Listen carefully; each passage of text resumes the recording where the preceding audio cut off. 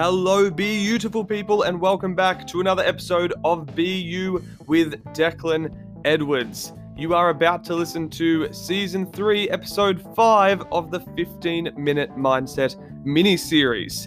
So that is the series on this show where I teach you something, a tool, a technique, a strategy, a concept, a little light bulb moment that can improve your personal development and well-being in 15 minutes or less.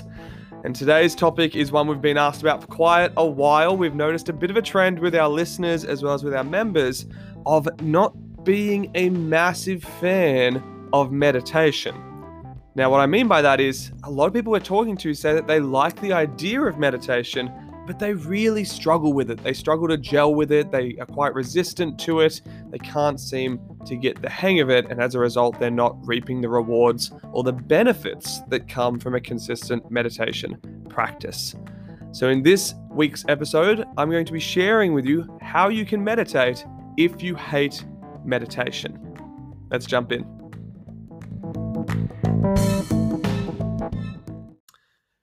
So one of the first things we have to do if we're going to change our relationship with meditation and start developing a healthy, consistent meditation practice is to change your idea of what meditation is.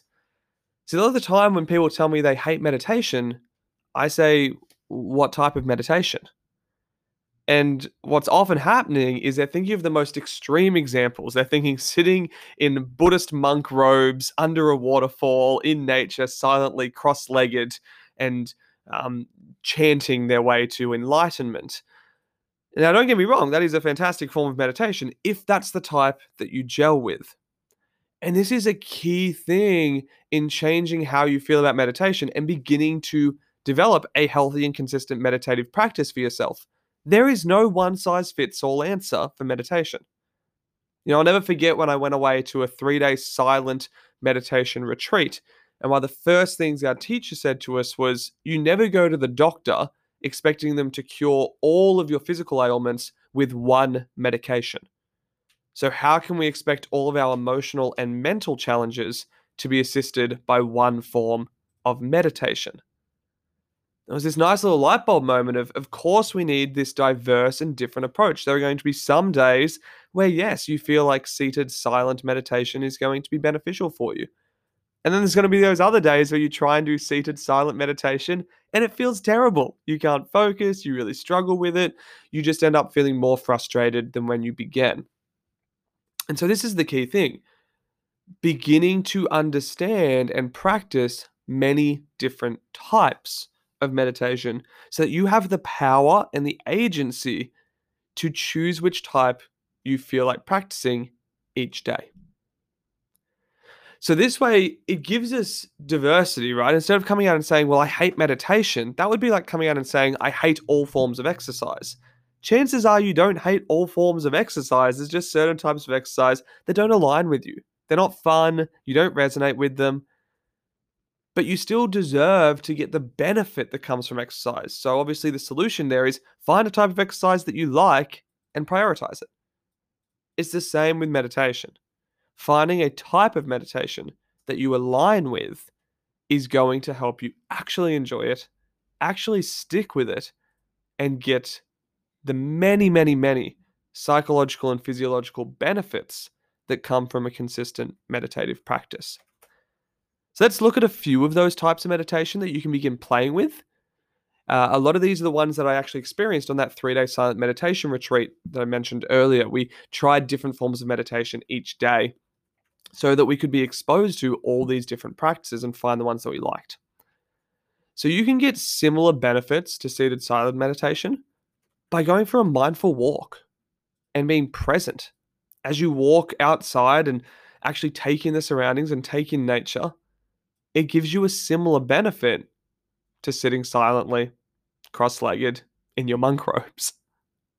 You can also get a similar benefit from playing music. There's a lot of research around the psychological benefits of music. And maybe it's not playing music if you're not that way inclined. Maybe it's listening to music and losing yourself in some of your favorite forms of music. You can also practice mindful or meditative drawing or adult coloring books. You can do guided meditations through apps like Headspace or Calm, or on our app Pocket Coach. There's guided meditations that you can tap into. Or you can do silent meditations. You can do meditation with your eyes open and focusing on something. Some people recommend putting a candle in front of you and focusing on the flame as a single point of focus. Or you can do it with your eyes closed. You can do it seated, standing, lying down. There are no rules. The only guidelines for developing a healthy meditative practice is that it helps you become attuned to the present moment and turn your attention inwards. See, so much of our life is spent looking outwards, looking at our to-do lists, the things that we feel we need to get done on a day-to-day basis. We begin to lose connection and touch with our own intuition and our own needs physically, mentally, and emotionally. So now that you know that there's all these different forms of meditation, that's just a small selection, by the way. You can definitely find other types. I'd encourage you to find a few that might resonate with you. Perhaps there was a couple that I just mentioned that you're like, I didn't realize that was a form of meditative practice. I actually really enjoy doing that. In that case, awesome. Bring that more into your life. Or maybe there's other ones that you're like, I never knew that was a type of meditative practice. I've never tried it before, but it sounds like something I'd be really interested in. It sounds like something I'd resonate with. Awesome. In that case, let's bring that one to the forefront. And again, the aim of the game here is diversification, having a few different options that you resonate with, so that way we're not gambling it all on one approach. Let's say you love going for a mindful walk outdoors. What happens if it's thunderstorming for a week?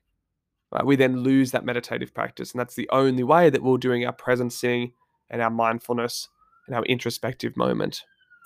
Whereas if we have a couple of options up our sleeve, we're more able to keep that meditative practice going despite the curveballs that life may throw our way. And now another thing I'll mention when we're changing this relationship of hating meditation or really feeling resistant to meditation is to recognize that meditation, like anything else, is a skill, which means you're not going to nail it straight away. I find a lot of people go into meditation and they expect themselves to just straight away be brilliant at focusing their mind, at slowing down that inner chatter, and at building that state of calm clarity that comes from meditation. But chances are you're not going to get to that point for quite a while. Just like if you were to pick up a guitar, you're not going to expect yourself to play like Jimi Hendrix straight away. It's going to take time. It's going to take plenty of screw-ups. It's going to take effort, discipline, and dedication to consistently get better at that practice. And this can be a helpful reminder. Next time you're trying to do a meditative or mindful practice, rather than judging yourself and beating yourself up and putting this pressure on yourself to nail it straight away, it allows us to be more compassionate with ourselves and go, hey, this is a new skill that I'm learning and I'm still working on it. I'm still getting better at it. It gives us the room to learn and to grow without the pressure and expectation of getting it perfect straight away. So again, if you are someone who finds that you really don't like meditation or you're really resistant to it, I'd encourage you to start challenging that and go, maybe it's only certain types of meditation that you don't resonate with. And as an extension of that, I encourage you to begin exploring other types of mindful and meditative practice that you feel could be a really good fit for you as an individual. And then as you begin to practice them on a consistent basis, I'd encourage you to be compassionate with yourself and patient with the process. To remember that meditation is a skill, which means it's going to take time, dedication, and consistency to get better at.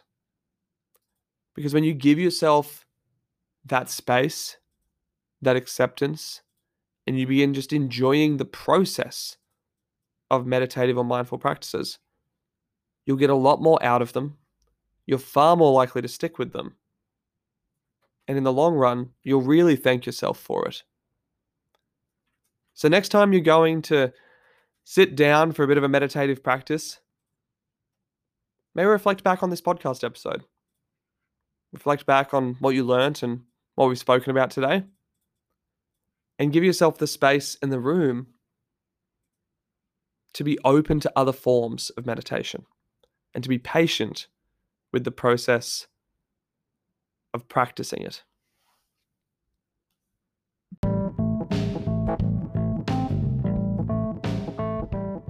And just like that, we've reached the end of yet another episode here on the Be You with Declan Edwards podcast. As always, I'm so grateful for you choosing to invest some of your time and attention and energy into this show each and every week to improve your personal development and well-being journey. Now, if you are a long-time listener, or hey, even if you're new here, I love having you on board. It would mean the world to me if you could quickly press subscribe. And if you're listening via Apple Podcasts, write us a bit of a review. Give us that 5 stars and then write a sentence or two about how you're finding the show.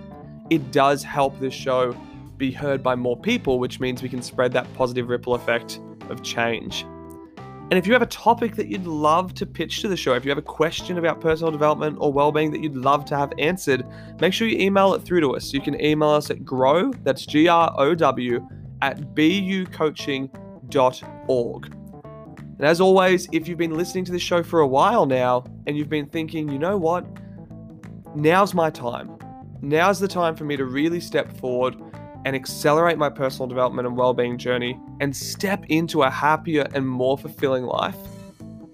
Well then, make sure you head to our website, www.bucoaching.org, and download a free copy of our coaching info kit. It's a great info kit that's going to give you a bunch of details and insight into our program and into our process and how we go about helping people learn how to manage their mind and master their emotions so that they can thrive. So if that sounds like something that you'd love to find out more about, again, head to the website, download the info kit, and myself or one of the team will give you a call so we can debrief, make sure that we're a good fit before moving ahead with anything, and then, of course, help you take those incredibly valuable first steps on your personal development and well-being journey. But until the next time we talk, as always, you know what we do. Make an impact, start with self, and be you.